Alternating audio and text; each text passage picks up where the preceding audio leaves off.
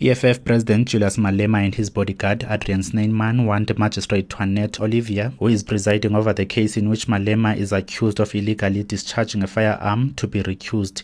The pair also face charges of unlawful possession of ammunition and 3 counts of contravening the Firearms Control Act.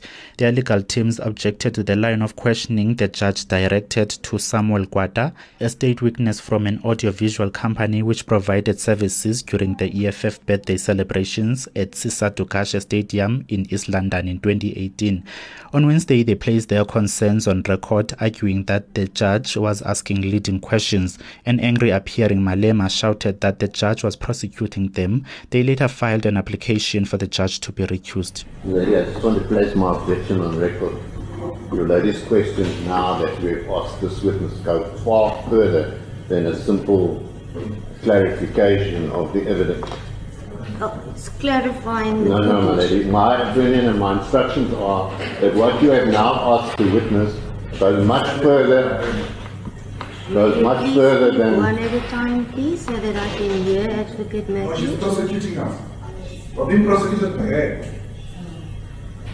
Sorry, I'm listening, Advocate Matthews. I just want to place on record that, in our opinion, your questions now have gone much further than simple clarification. You are in fact leading evidence. Yes. As if you are the prosecutor. That's all it means. On Thursday, their recusal application was heard at the East London Regional Court, where EFF supporters blocked streets to support their leader.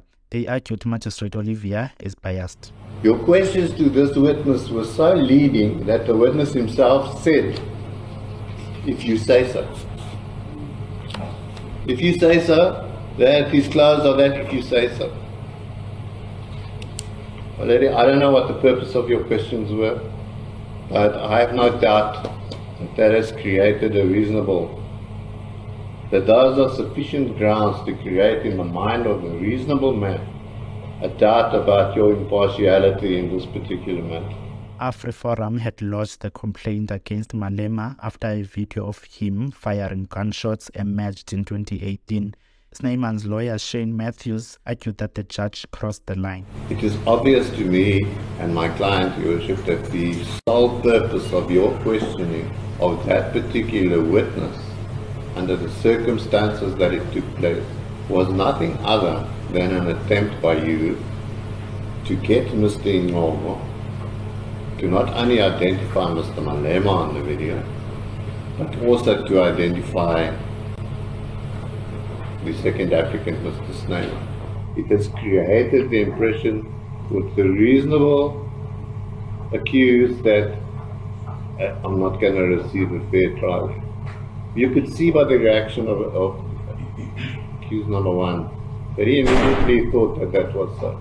The judge rejected the application. I can assure you that my finding today is void of any emotional sentiments as far as it pertains to the application, and it is not seen as a personal attack on this court in any manner. The court has indeed applied its mind and excluded any or all subjective interpretation in the law of judicial recusal. Therefore, in my view, all that was established by this court during the questioning by court was indeed a process in which the court may clarify issues and obtain objective facts. That is what this court established. For the reasons I have mentioned, and I have answered all your concerns in all the paragraphs cited on the application, I've given reasons for it, and therefore I find that the presumed bias you may feel is unfounded, and the application for the recusal of myself in this matter is reviewed. The case will continue on Friday morning in East London. Reporting for Times Live, I am Bulelani Nonyukela.